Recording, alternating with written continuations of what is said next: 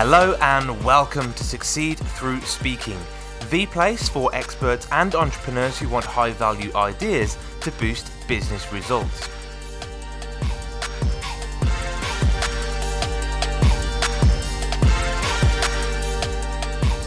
Hello, I'm Tom Bailey, and in today's episode, I'll be getting to know Veronica Kirin, who is an anthropologist, a serial entrepreneur, and a coach to disruptive entrepreneurs. She was also recognised as the 2020 40 LGBTQ Leaders Under 40 by Business Equality magazine. So Veronica, hello, and a very warm welcome to today's episode. Hi, Tom. Thank you. So nice to see you. Thank you so much for being here. And just out of interest, whereabouts are you in the world right now? I'm currently in Berlin, Germany. Amazing. Thank you for sharing. And I just want to share one last thing about you before we do get started. So Veronica's coaching business was the first in Grand Rapids to be certified with the National LGBT Chamber of Commerce, and her client work heavily focuses on scaling for exponential and sustainable growth.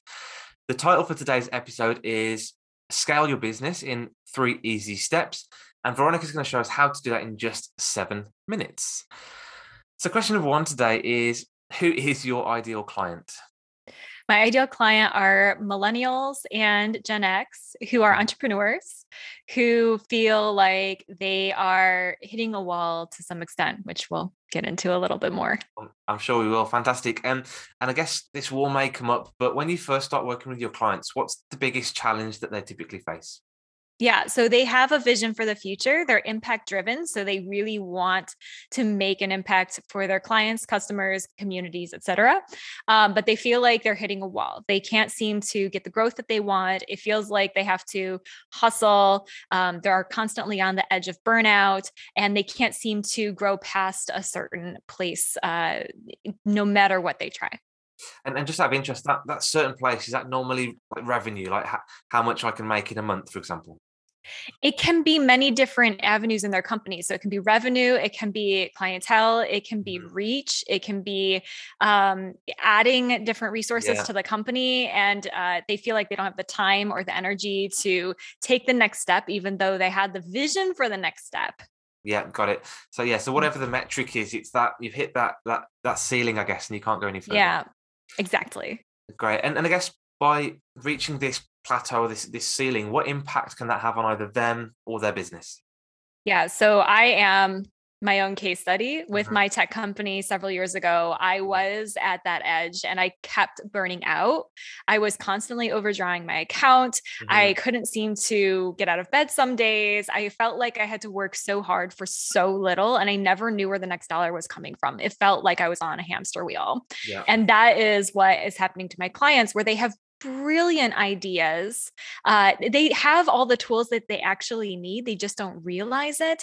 And so they're not having the impact that they want to have on the world. And then the world suffers as well because there's such goodness available. And they're just not able to share it as wide as they possibly wanted to. Exactly. So what would you say is one valuable piece of advice that you might give to somebody in this position that really wants to solve this problem? Yeah. So that's where I come back to my 3 pillars of business scaling. So first of all, small businesses don't get the startup ecosystem, that intensity that startups receive, where everyone's teaching them how to scale and telling them to do what the next steps are. And so it took me a while as a small business owner to discover this myself. And I've distilled it into 3 steps to make it easy for other small business owners to take action in order to scale. And scaling means exponential growth without adding to your own workload. So can you imagine what it would be like to expand like that, but without adding to your workload? Should I get into the 3 steps in particular? Let's dive in. Yeah. What are those 3 steps out of interest? So the first pillar is automation. I'm actually teaching a workshop this week with automation because it's such a critical part, especially these days where technology can do so much for so little, often for free. Yeah. So we're talking making money in your sleep. Nice. Who doesn't want that? The next pillar is systems. And so I'm talking about making sure that every step within your business is clearly defined, especially if it's something that is repetitive, because we can't study what we don't know. And if there's a hole in your business, if there's a blind spot, if something's missing, which there probably is if you're feeling like you're burning out all the time, then we need to study what's going on. We need to find it, and we can't find it if we don't have systems. Yeah. The third pillar is hiring. So that's where we start outsourcing all the way up to having full-time employees, hiring a CTO, a CMO. The sky's the limit, and it should be for entrepreneurs. Automation means that you don't pay another human for something tech could do for free. Systems mean you can train faster and better, so you make the right hire the first time and spend less time getting them into the company and have them take over where it's so critical for you. And through that, your time expands, your reach expands, your income expands. It's fabulous. And it all happens exponentially as well, which is what we want. Yes. Awesome. Yep. Just keep doing the 3 steps over and over and over throughout the business. Brilliant. Automation, systems, hiring. I love it. And the next question is, what is one valuable resource that you can share with people to help them move forward with this opportunity?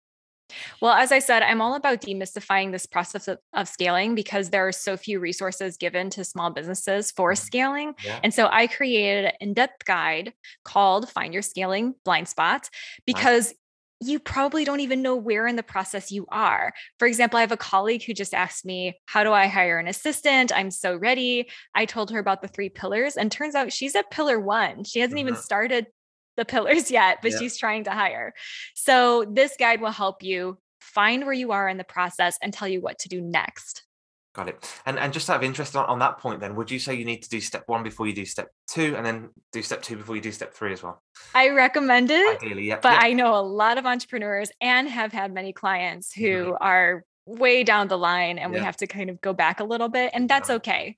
Yeah, but if you're starting out, start with that automation, then systemize, then hire. So fantastic. Yeah. Okay, so on your journey then, obviously you've had a lot of great wins in business. What would you say is one of your greatest either learnings, mistakes, or failures that you've made personally, either in life or in business, and what did you learn from it? Yeah, definitely. So I think one of my greatest feelings actually was in one of my startups because before you even get going, you should be talking to your co-founders about who's doing what, when, and why. And we didn't have that conversation. And so when one of our co-founders left, the whole thing collapsed. So if you do have co-founders or if you have employees, you need to make it really clear who's doing what, when are they doing it, why are they doing it, what tools do they need, and how are they doing it. And if you don't have that clarity, you're going to find yourself at a collapse point at some point, and it will rip the rug out from under you, and it's awful. Absolutely, yes. That clarity on roles, responsibilities, and then I guess trying to capture what it is they do as a process as well. That would be extremely helpful. Exactly. Okay, and the last question I've got for you today then is, what is the one question that I should have asked you today that will also bring some great value to our audience? Tom, I think that's a great question. I love that you asked that. So I think that a lot of people listening will think that my case was a special case because I took my hours from a 70-hour work week of burnout to 10 hours a week, which I think most people are going to think is just unique. And it was a special case because I ran a tech company or something. I've been coaching for 5 years. I sold that company in 2018. I had some overlap in coaching while I had that company, and I've been working with entrepreneurs around the world since then. And I can tell you definitively that I've not met a company that cannot be scaled. So take the steps, get the guide. This will work for you and get yourself out of burnout. Awesome. Absolutely. And what I'll do as well, Veronica, is I'll post links in the show notes to both your guide and to your website as well, so people can just dive in and reach out to you if they want. Perfect. So wanted to just thank you again so much for your time today and for bringing such great value to our audience. Thank you. Thanks so much for having me.